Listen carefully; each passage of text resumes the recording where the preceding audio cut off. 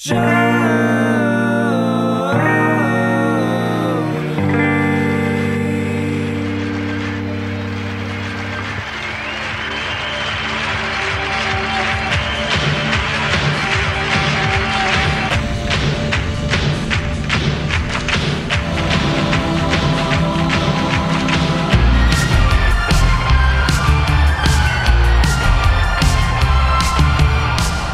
hello, everybody. Welcome to another installment of Show to Be with Mike G, the show of life, the show of Indiana, the show of arts, hospitality, and dropping a new menu. That's right. Today's guest is the brilliant Ryan Ehrlichman, GM of Midnight Cowboy, the esteemed cocktail bar here in Austin, Texas. And they just this week launched a new ABCs of Death themed menu. I cannot wait to go check it out this weekend. So without further ado, I hope you guys enjoy this great conversation with Ryan Ehrlichman.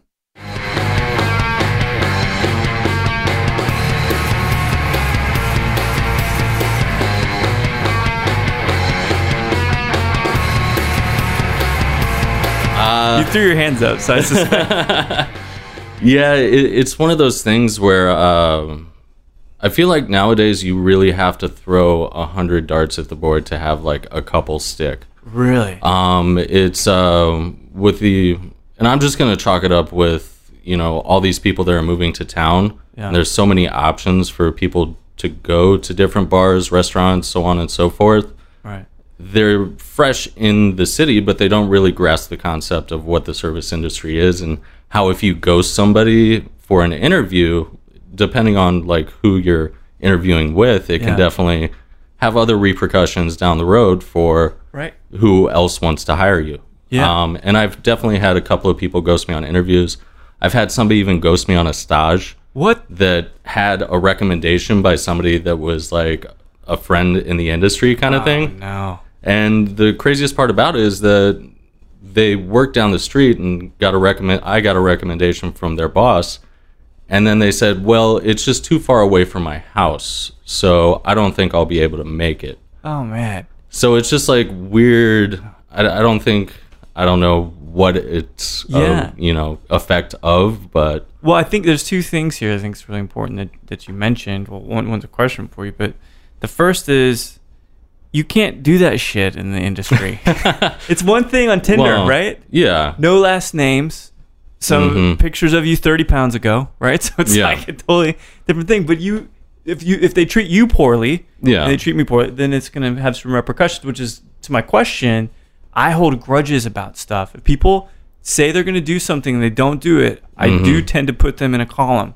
Yeah. And that column is, I can't rely on you. How do you feel about these people? Does that kind of give you a similar thing?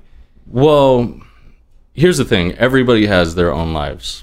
Like, if somebody ghosts me on an interview, I'm not trying to say that something may have popped up. Sure. At least like a text or an email would have been nice.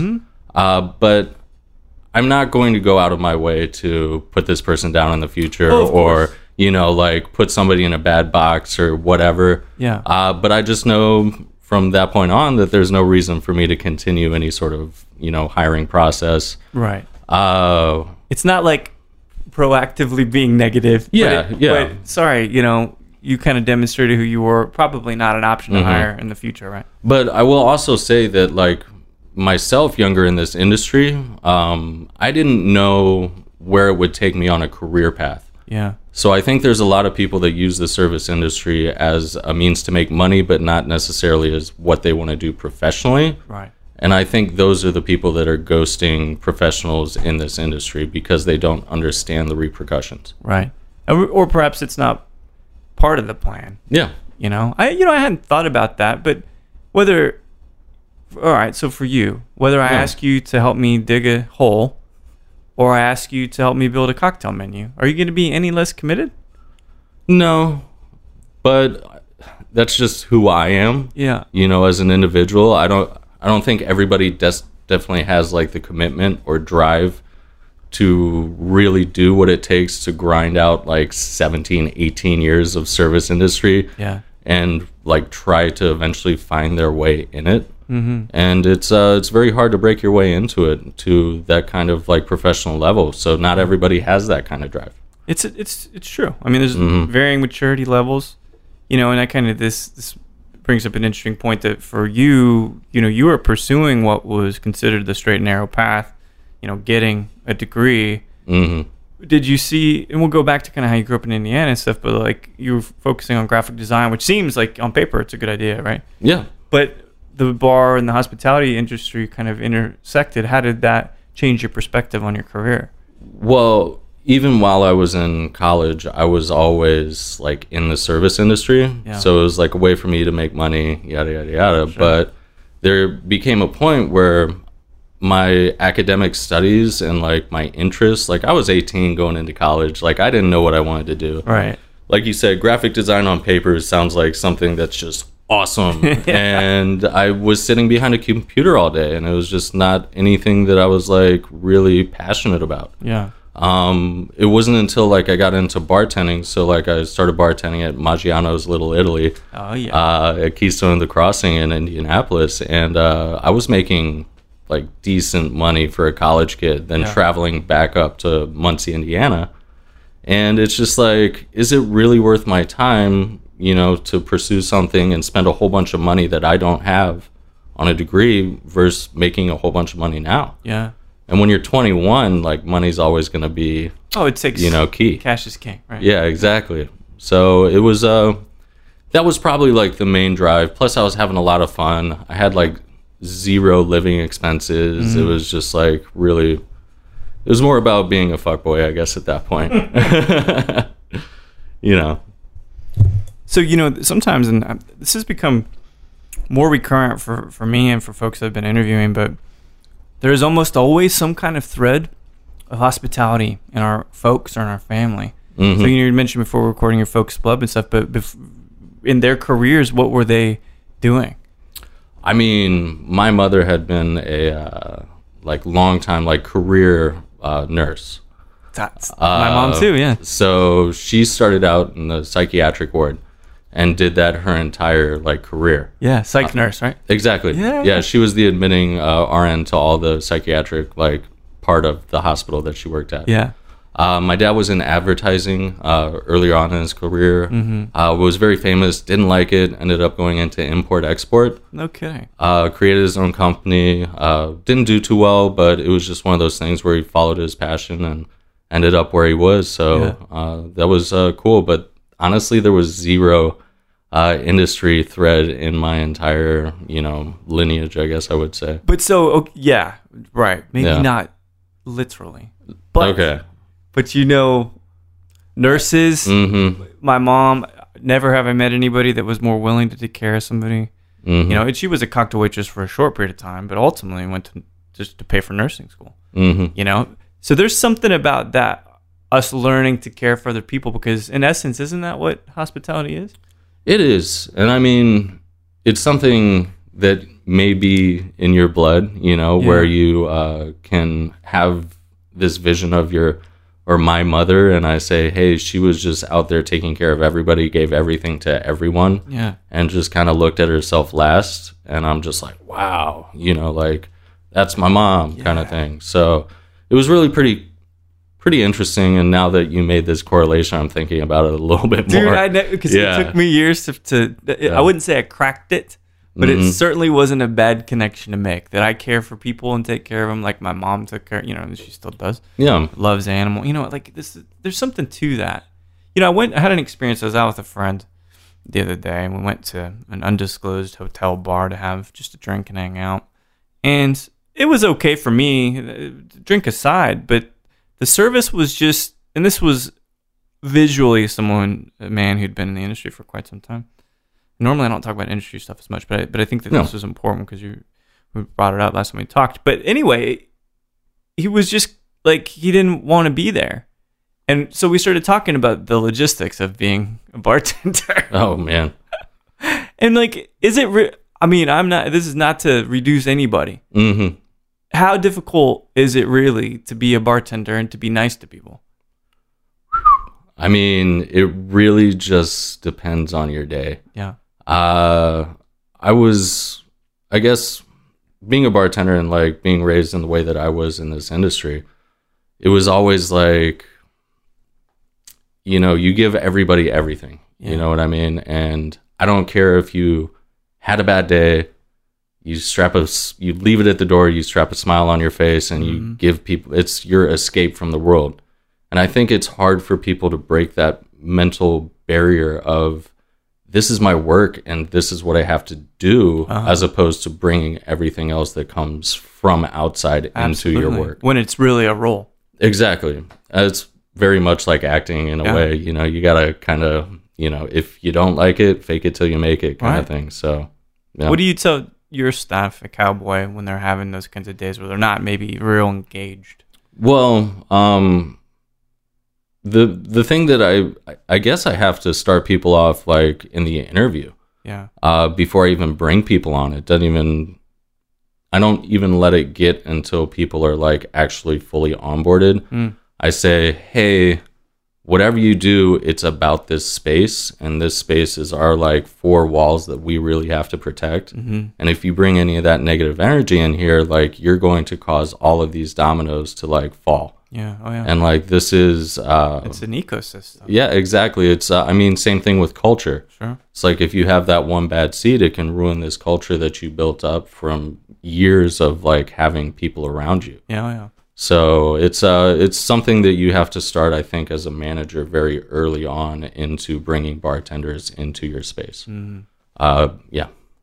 When it comes to health for you personally and mental health, being a GM can't be easy. I mean, I know damn well it's not easy. Yeah. And I know that company's a great company. Tastes a good friend and stuff. So I understand kind of that what's going on. Not to mention you guys have such an ambitious menu too. True. Aesthetically, which you must like as a graphic designer, which we'll touch on. But what do you do for you once you get out of there? Oh man, mostly I like to chill on my couch and like cuddle my dog. You know, it's like it's the same thing with like I think myself as like an extroverted introvert. Like I give pretty much 100% of my extroversion into when I'm in that space. Maybe a little bit of my introversion into like, you know, passively telling my other managers to tell people to do things and kind of hype them up. But like all of my introversion comes like out when I go home. Yeah. Watching movies. I went fishing the other day. Really? Where'd you go fishing? Well, my housing development actually butts up next to McKinney Falls and Onion Creek. Oh, cool. Okay. So we went back in Onion Creek and had a really good time. Just went fishing, drank some beers. So it's not a bad way to do it. Yeah. Going out visiting other friends at other bars is always a fun pastime of mine. But it's I think as a creative, like all of my, I guess, extraneous kind of like ambitions into different things, I always like to spend time doing like something and like be good at it and then move on to the next thing. Dude, it's so strange because it's the same thing for me. There's a few exceptions that really require maybe lifelong dedication or really long-term stuff. But when it comes to spirits, for instance, I'll just focus on a certain category for months. Then done. Yeah. And then I learned everything, read everything I could, on to the next one. And it's kind of an interesting, I'm going to call it compartmentalization. Yeah. That's a really good. Do you have a good capacity to do that? I mean, if you have time to let me tell you about all my hobbies that I've had in the past, one was herpetology. What is that? Just reptiles and amphibians. Like, oh wow! I would keep snakes and I would grow them to like breeder size, and then I would like trade them into like reptile breeders like get the next new snake that I was like really into, kind of thing. Okay. I was a tattoo artist for like 4 years.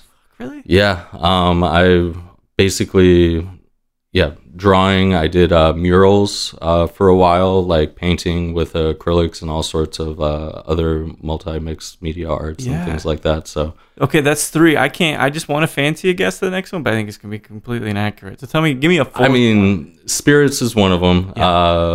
Wine? I got my level 1 Somm back when I was in like 2010. Okay. Yeah, so it's just like all sorts of like weird things, and sometimes like I'll jumble them up and around and stuff like that. But like you said, you go in spurts. Yeah. Sometimes, like you said, 3 months. Sometimes it's like 4 years. Yeah. Yeah, but you know, I think you just got to put your all into everything that you study outside of work to really get your head outside of work. Yeah, man, I could not agree more. Fishing was the other one. Oh, no kidding. Yeah. So, this is incredible because it's this rich tapestry of hobbies and interests. Do you like to travel? Oh, absolutely. Yeah. I try to make it a point to go to a new country every year. Yeah, that's great. Last year I went to Belize. The year before that I was in Panama or Peru and Colombia. Man. Yeah. So, any areas of the world that you've yet to discover that you really, really want to go to? I've really traveled, North and South America and like the Caribbean and everything like that. I think my next like venture will be Southeast Asia / Japan. Yeah. And then maybe move my way down and then hit Europe later in life because that's always going to be there. I don't know if the Brexit stuff, how that's going to work out. Oh, okay. Some parts of it will be there. But no, it's such an interesting thing to just kind of set your sights on that. Do you consider yourself an ambitious person? Do you make goals, measurable goals and things for yourself? Not set in stone or anything like that, but I do have ambitions. Believe it or not, before I moved out here, I applied for the position that Tacey had taken as the GM at Midnight Cowboy from Indianapolis. And I was like, I really want to work at that bar. Yeah. And got here, did my due diligence to know the people that I had to meet to like get in. Yeah. Worked my ass off, ended up becoming a GM, and then just was like, I really just want to be the GM at this bar. So who knows where that's going to take me after this role, but I think I wouldn't be happy leaving this role until I was happy with everything that I did in it. Yeah. Oh, yeah. And it's just like one of those things where I always am my own harshest critic, where like, if I think I'm doing a good job, I'm already like 2 steps behind. Right. So like it's thinking that like 3 or 4 steps ahead to get me to where I feel comfortable. So. And it's funny too, is talking about the Spanish thing, and I beat myself up when I can't understand a language that's on a show and they're speaking like so fast. Oh yeah. But then the point is that we're not being pessimistic, because that's different, right? Yeah. Pessimism is like, oh, I can't do this, and we're almost on the other end of it where it's over optimism, where it's like I should be doing better, I should be doing more, and that's why we never stop. And I say that because I say we, both because we're men, we have beards, and we're Aquarians. That's what the we. It's a really good correlation. Yeah. It's pretty good. Yeah. And I wear glasses typically, but I'm wearing contacts right now, so cool. There's that too. So this story, though, much like my dad, I visited small town Indiana later in life when he kind of took us back there. And you are a kid growing up in Indianapolis, but then you said your folks split. You're spending some time in Tennessee. Was there ever a chance you were going to end up in, or you said Nashville, rather? Nashville, yeah. Was there any chance you were going to end up in Nashville? I definitely thought about it. Because you're kind of how old at this point? I'm 33 right now. So at that point, though, when your folks split, you're really young? Yeah, I was 8.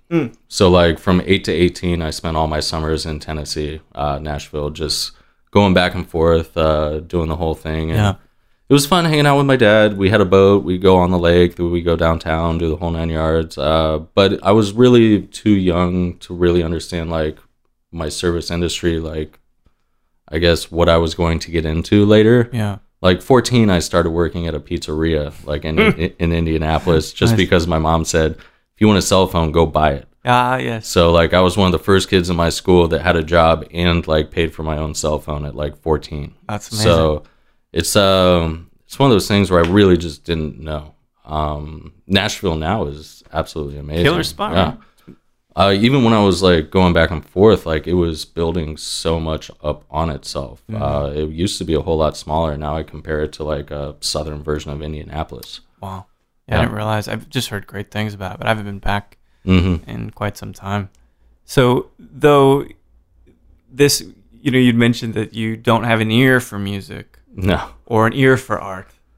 But you have an eye for it. Yeah. What kinds of things were kind of influencing you visually? Maybe they were filmmakers, maybe they were artists that said, oh, maybe I'll push into the graphic design area. Back then I was really into graffiti. There was one book that I had that was called Black Ink. There was about this guy that would travel around and do just like straight black and white murals / things, and he would do also like graffiti work in like random areas around the world. Wow. Which was really cool. I mean, of course, like Banksy was like one of those guys that like really influenced me. Yeah. I think it was mostly like street art and that like kind of graffiti. Just kind of organic and like from the people kind of thing. Yeah, and a little bit more like visceral, you know what I mean? I think anything that was like big, bold colors, like straight edge lines, things like that. That's why like when I got into tattoo art, I was like very into like New Age American traditional, where you would have those like big, bold lines, and then you would have like this very sharp color. Yeah. And I think it's the contrast that really like high contrast kind of stuff that really pulled my eye early on, and also like sharp edges, things like that. Really? Especially when you play with like, I don't know, like the geometry of like walls, and if you were going to paint on like certain, you know, medium, and like see what angles you're actually playing off of to create these like visual distractions kind of things. Well, playing and, with 3D, really. Exactly, right? like playing with 3D with 2D art. Yeah. Is like something that like really kind of got to me. Where if you like look at something from one angle, it looks like something completely different when you like walk around it. Yeah. Is like the stuff that really kind of got to me. Well, it's always lovely to challenge people's perceptions. Oh yeah. You know, and in that case, it's really, really challenging their physical perceptions. Well, I mean, I think that's the same thing like we do, or you know, in the industry. It's like people always like expect okay.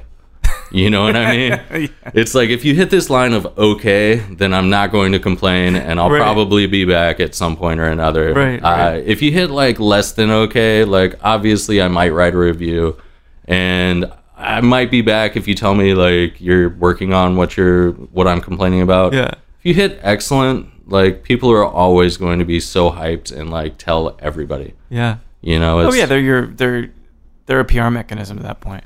Yeah, but you don't also have to pay them. It's nice. Yeah, but on the flip side of that, if you have like below okay, then that one person will tell 100 people about how terrible their experience is. Where that one person that has this excellent experience tells 3 people. Yeah, you're absolutely right, and that's the focus on negativity and stuff. You know, and I think this comes back to, man, I'm sure this theme's going to kind of keep repeating itself, but self-centeredness, you know, self-fulfilling egos and things like that. And I think that's kind of comes into play. Like, man, do you hear what this guy did? You hear what this person did? And it's like, oh, I can go skip this interview because I got better things to do.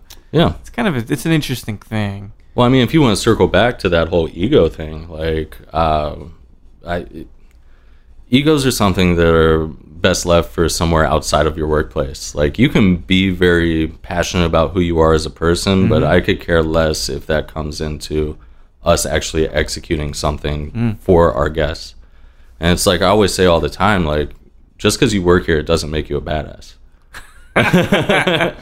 You know what I mean? Yeah, and it's like you can be a badass. Like, I'm okay with that, but your title here doesn't make you a badass. It's what you do while you're here that will eventually make you a badass somewhere. Yeah. So it's an interesting thing. I mean, just building the culture and building people and learning how to be a manager and learning what your style is and all of that. Oh, yeah. So, you know, one of the things I thought was an interesting intersection, and we'll talk about the move to Austin here because I'm curious as to what brought you here. Yeah. But there's a friend that we have in common who is also from Indianapolis. And in fact, you guys even, this is cool when you go back and look at the information, because I've researched Ruby separately. I had a chat with him and need to catch up with him soon. And I've researched you. And then all of a sudden, and we're drinking rum, but there's this rum competition. And you both are in this picture together. And I'm like, yeah. Oh, shit, I know both these guys before they were Austin big. So did you guys hang out? Were you mates in the Indianapolis scene or just acquaintances? Just acquaintances. Actually, that was like one of the first times that I'd actually hung out with Ruby was at that competition. And then afterwards, of course. Yeah, right. But he mostly did a lot of his stuff in Kokomo, which is like just north Indianapolis area. And I mainly was like downtown at the time. I had heard about him. He was heavy into the USBG and stuff like that, but like our paths had never crossed before that. That's so crazy. Yeah. My whole interest in moving here was because Indianapolis is what it is, and I felt like if I was going to increase myself as a person in this industry, I needed to learn more than just what was in my bubble. Sure. So I needed to go somewhere and learn how somebody else did something, even though I thought this was the way it should be done, but start out as like a blank slate. Wow. That's mature, man. Yeah, well, I mean, about it. That's selfless. Yeah, well, I mean, I don't like to. I guess I'm humble enough. Look at like, you know what I mean? I get it, right? If I pay you any compliment, you're gonna deflect. I get it. That's how I do this shit. Yeah, so, it is what it is. But in all reality, it takes someone pretty focused and clear-minded to say, I don't know it all, so let's go and start from scratch and learn something new. But I think that's the thing that I've done, like, in my entire career is, like, the way that I always position myself into situations was to try to learn an aspect that I was not 100% sure of or not really good at. Yeah. And I think that's, you know, the growth that I think a lot of people should take in this industry is to try to focus on their weaknesses to, you know, maybe increase their strengths. Dude, yeah. So that's what that was. I mean, Ruby ended up moving here with Russell to open academia. That's right, yeah. So it was just like... a couple other folks, too, if I recall. He kind of was plucking people from across. Mm-hmm. And I mean, it's funny. I was in a conversation with Stephen White from Seven Grand, and I was like, you know, us Midwest guys, we just work hard. Yeah. And it's like the work ethic is like there. You tell me to do something, like we'll do it. He was even brought... you know, old reference back to when he was in the military of like all of his best like comrades and people that he worked with in the military were all from the Midwest because you like tell them to do something. There no questions asked. You just do it, you know? It's I guess it's just in our blood. Yeah. Yeah. It's weird that I like moving stuff. Mm-hmm. So for instance, because I can just put my head down and do the thing. Right? I'm not going to talk about it. I'm just like, this needs to go from here to here. So for me, it's like the simplest way to just get the work done. You know, as you get older and in different kinds of positions of leadership, potentially, maybe starting your own brand, all that kind of stuff, then that work changes, but you never lose that. You know, I love sweeping. Really? That is one of my favorite, and I don't think a lot of people know this about me. I love sweeping because I can just put my earphones in and just sweep. Mm-hmm. All I'm trying to do is get something from one point to the other point. You know, it's something very, very medicinal about it. I got a great reference for you when it comes to that. Is I was training this new bartender, and I was like, okay, now we got to sweep behind the bar, and he's like, you know, going hard. He's like sweeping everything. Yeah, and I'm like, he's like, can you tell I was a hockey player? I'm like, okay, cool. But then I was like, let me grab this broom from you and let me show you like what I'm actually looking for. And like medicinally, just put my head down, go under everything, just as thorough as I possibly can. And I pull out probably a whole dustpan's worth of stuff. I was like, can you tell I was in the kitchen before? And he was like, oh, okay, touche. Yeah. So from that point on, he was always like getting under stuff and stuff like that. There's something about that work, you know, and building and using your hands. It's just the absence of all this other stuff that's making life a little more complicated. Oh, absolutely. Sometimes you just need a disconnect even while you're doing work. Yeah. Oh, yeah. So moving to Austin is a challenge because did you know anybody here? Because you said, I guess Ruby moved after you did. My buddy Scott had moved here, who had worked with me previously at Plat 99 in Indianapolis. He had also moved to like Louisville and Chicago before he moved here. He's kind of bouncing all around. Yeah. But then my sister lives here or lives in Round Rock. No kidding. She had moved here to work for a tech company about 5 years ago. Wow. And she said, hey, if you're really talking about leaving Indianapolis, because I was thinking like New Orleans, I was definitely thinking Austin. I had a couple of other places in mind, but I wasn't really exactly sure. She was like, if you want to move here, you know, let me know and you can stay with me for a little bit until you get your feet under you. I was like, that sounds like I can actually move up this process like 6 months. Yeah. And why not?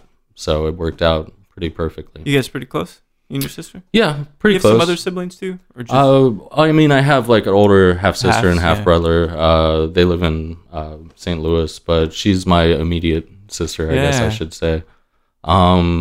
But yeah, I mean, we're close enough in the way of siblings that can hang out for like 2 or 3 days at a time. That's kind of about thing. a good chunk, yeah. Yeah. My brother and I are about good for 2-3 days. And it's like, you're great because you haven't seen each other for a while. You hang out, and then all of a sudden, 3 days later, you start picking at like the insecurities or like imperfections at each other, and you're like, oh shit, I best just go, kind of thing. Maybe that's one of the beauties of having siblings, Yeah. What was the point then? Being in Austin, you have a little bit of it's always good to have family for one. Oh, for sure. But what was the point where you realized I want to stay here? I want to see what this is really all about.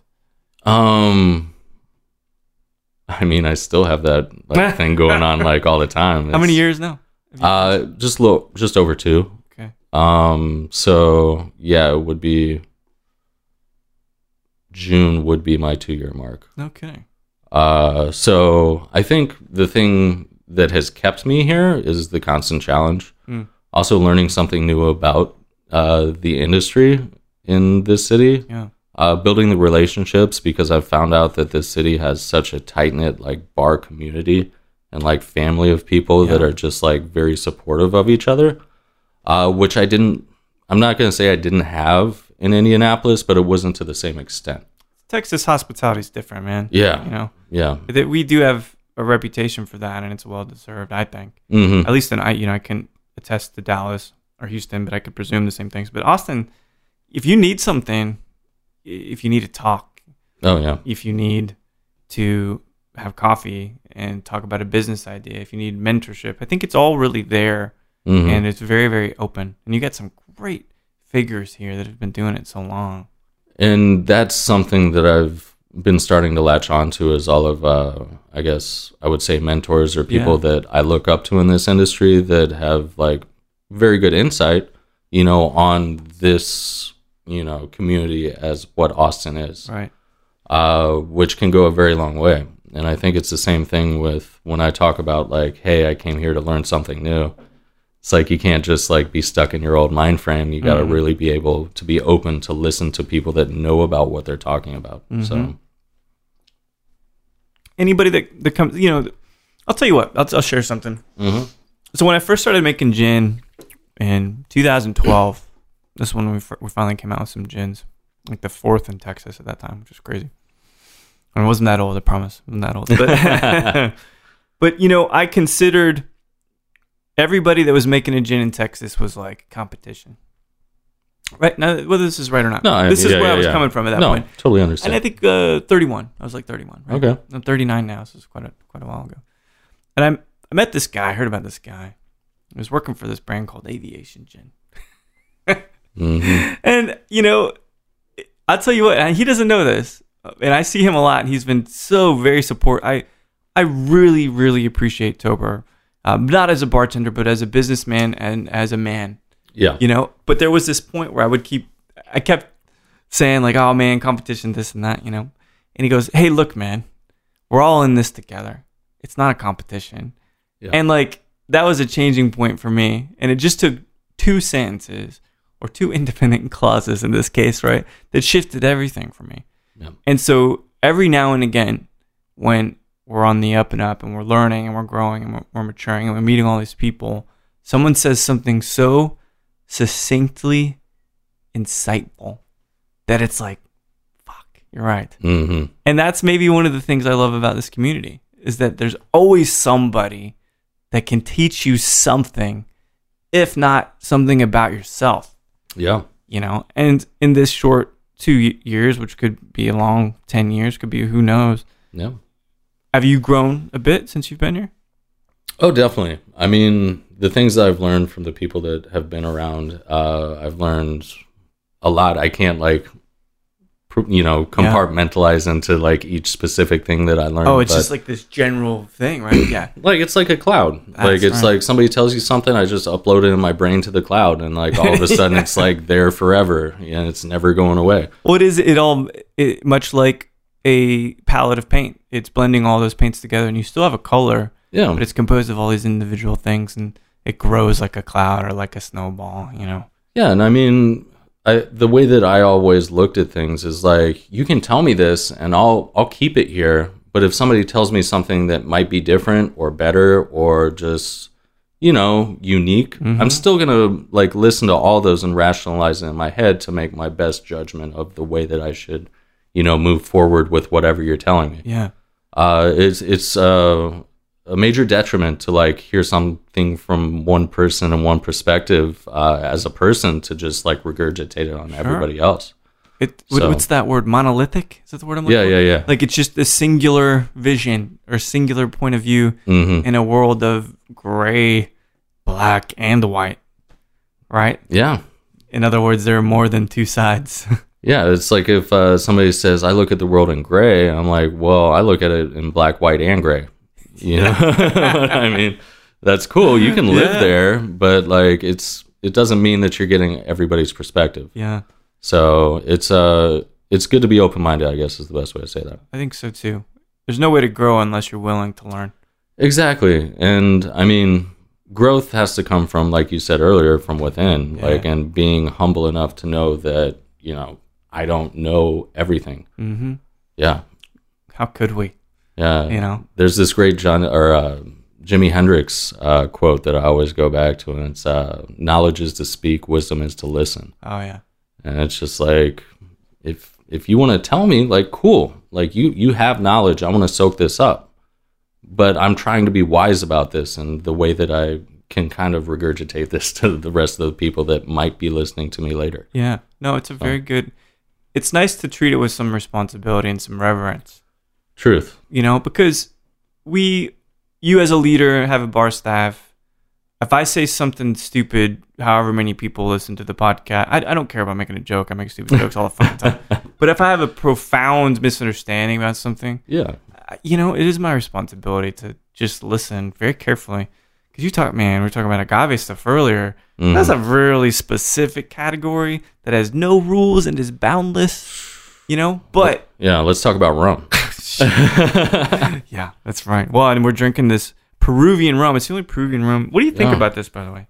It's got this great kind of mellow balance to it, and it's not super funky, but it does have some of this like, I don't know, dude. I'm trying. I know exactly. It's almost like a sherry finish or like some sort of like X wine kind of finish to it. Yeah.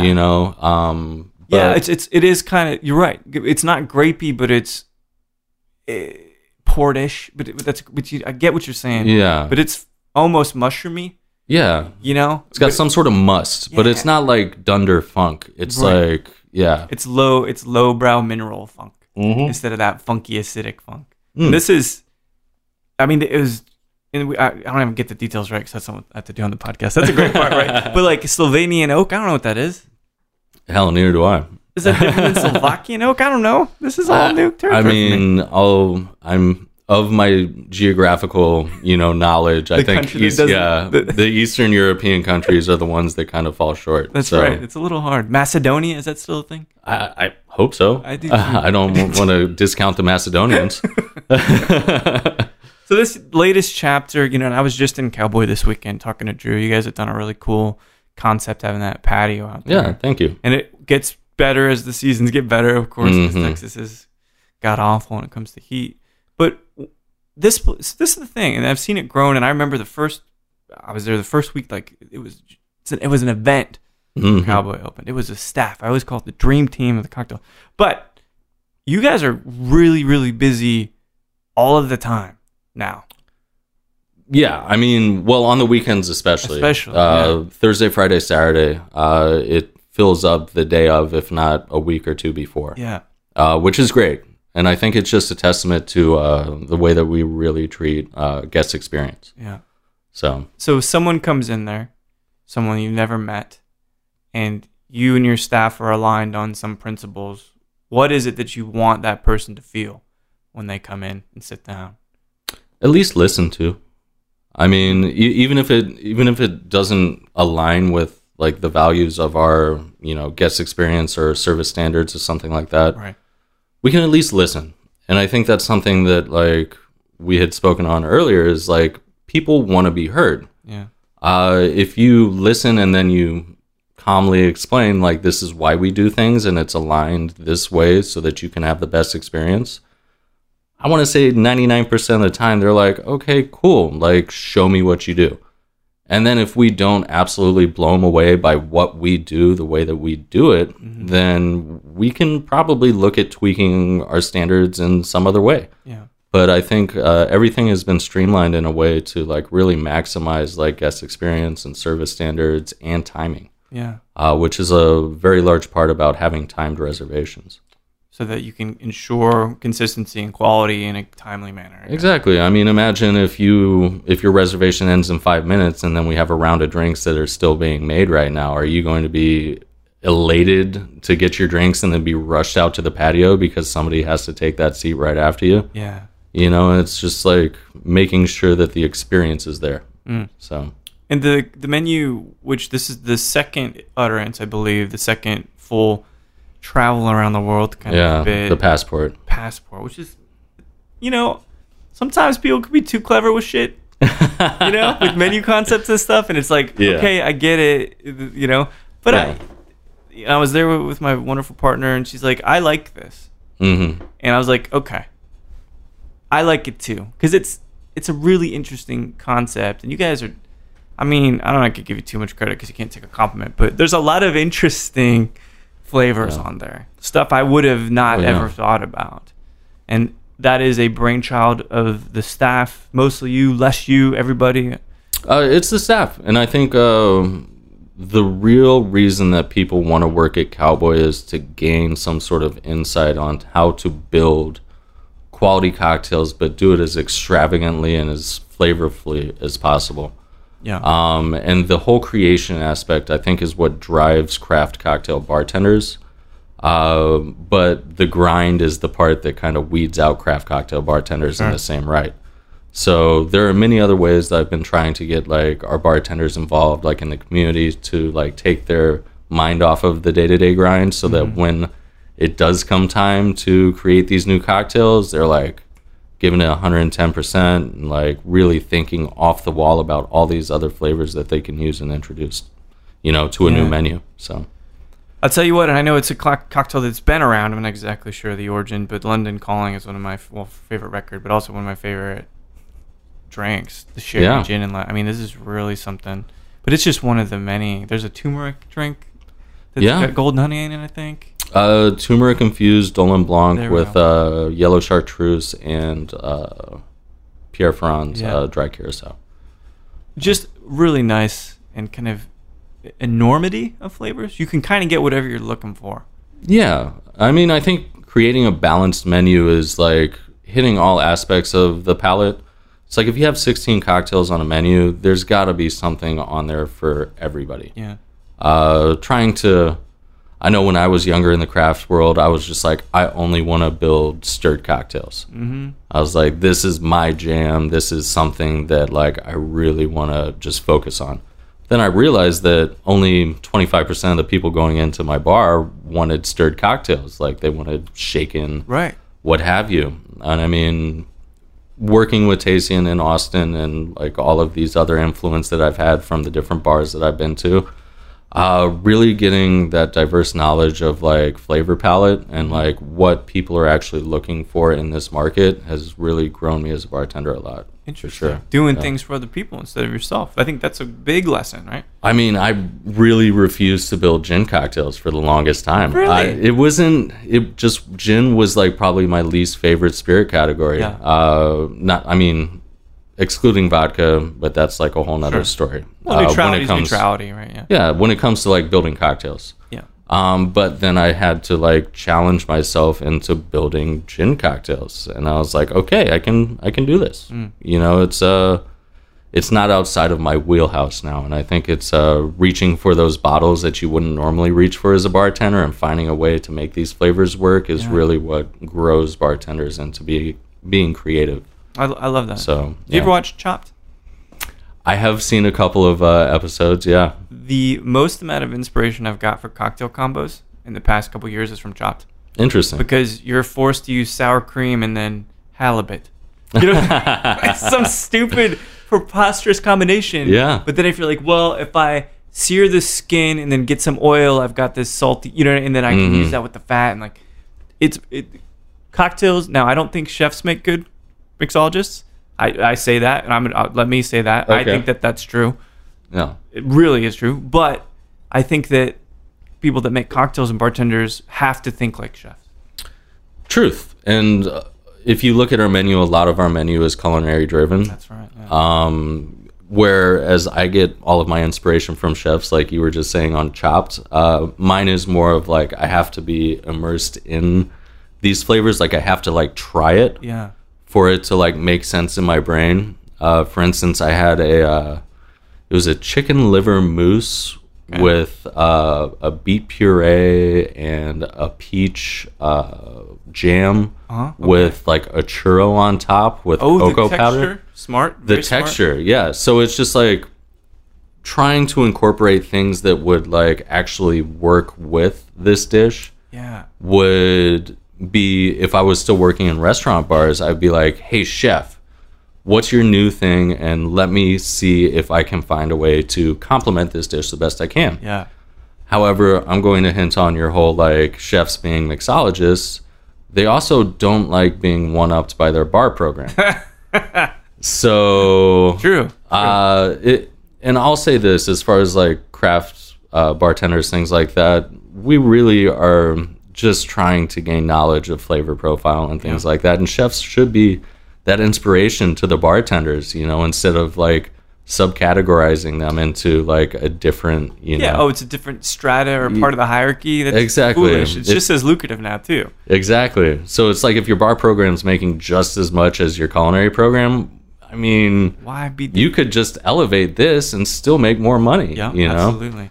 But yeah, Yeah, there was one. So one like I'm gonna say it, but Bobby Flay, I don't care what kind of pop cook he is or whatever. The dude just works, right? You know what I mean? Like he just puts his head down and he works. Now he does the hosting thing, and I think that's actually smart brand diversification, whatever. But this is how I knew something as simple as this that I thought was brilliant, right? So he's making a Cubano sandwich. So roasted pork in this case, nice bun, pickles. Mm-hmm. He used Swiss cheese, but I think the other person used Gruyere, whatever. That's fine. So, but mustard, right?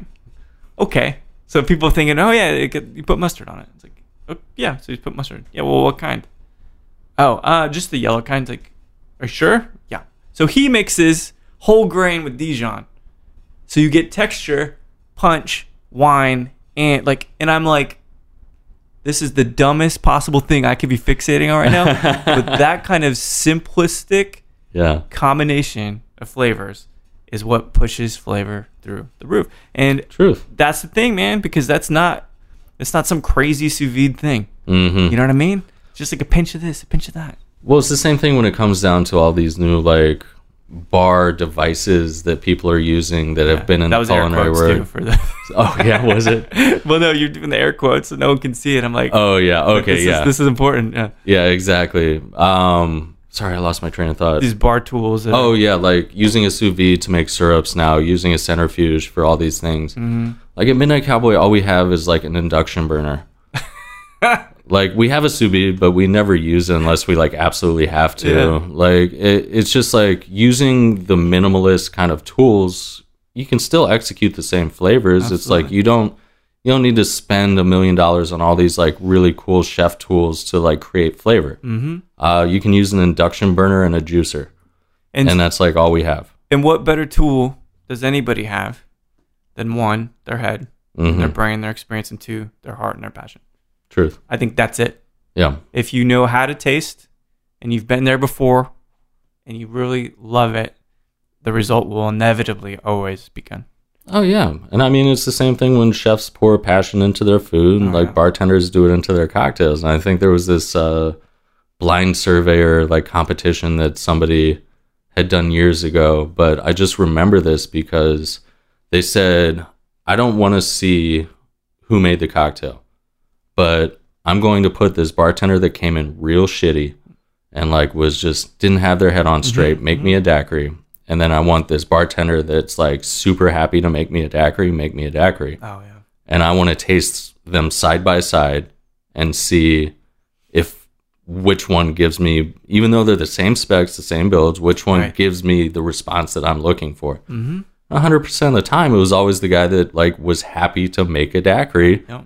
Was the one that like, and you can see it when people drink, people that are happy to serve them. You know what I mean? So, Dude, it automatically makes the experience better. truth. And it's a nice bias, to be honest. Mhm. Bias is the experience. I think that's a positive thing. So it took you guys a long time, and I think rightfully so, for the first iteration of the menu. The second now is Passport, as you shake your head. I think I cried on that first launch. Yeah. Like the bar flip, I definitely like went home like with tears in my eyes. It was just like so strenuous. Oh, But, man. yeah, I can't imagine. It was all right. I survived. Well, you always will survive. Well, That's how. sometimes you feel like you're not in the Yeah, moment. but So you're gonna survive. yeah, I this get is it. how it works. Even if you're dragging your feet across the room, you know. Mm-hmm.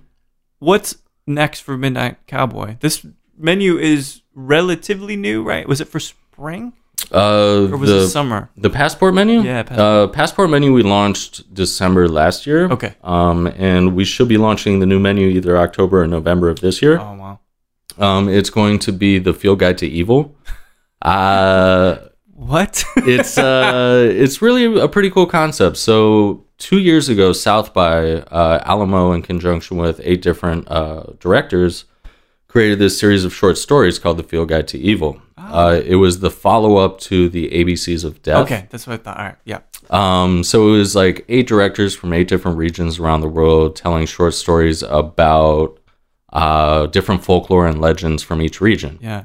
Our menu is going to be based off of a good cocktail from each short story and a evil cocktail from each short story. Protagonist, antagonist? And there will be a little write-up about each one of the short films on each page with each of the cocktails. It will also be launched on streaming media with the release of our menu. Oh, so that's clever. when we drop our menu, Alamo will release it on streaming media, and then boom. And then you can either watch the short stories, come in and get a drink, or get a drink and then go home and Netflix and chill. Wow. I don't want to quote Netflix, but No, I it didn't might get- be another, media source. That's really, really cool. And because I'm a massive horror fan too. Me too. Yeah. Did you see these posters I have in the living room? We'll have to look at them again when we go in there, but I'm down. it's becoming the best part of the year in the fall, man. This is when I love to be around and weather and everything. So I got one question left for you. Yeah, what's up? And this one, I ask all my guests this. Actually, I just was listening back. I interviewed Ron Cooper, and I put that out this past week. I And saw that. amazing experience, but I forgot to ask him this question. Oh, okay.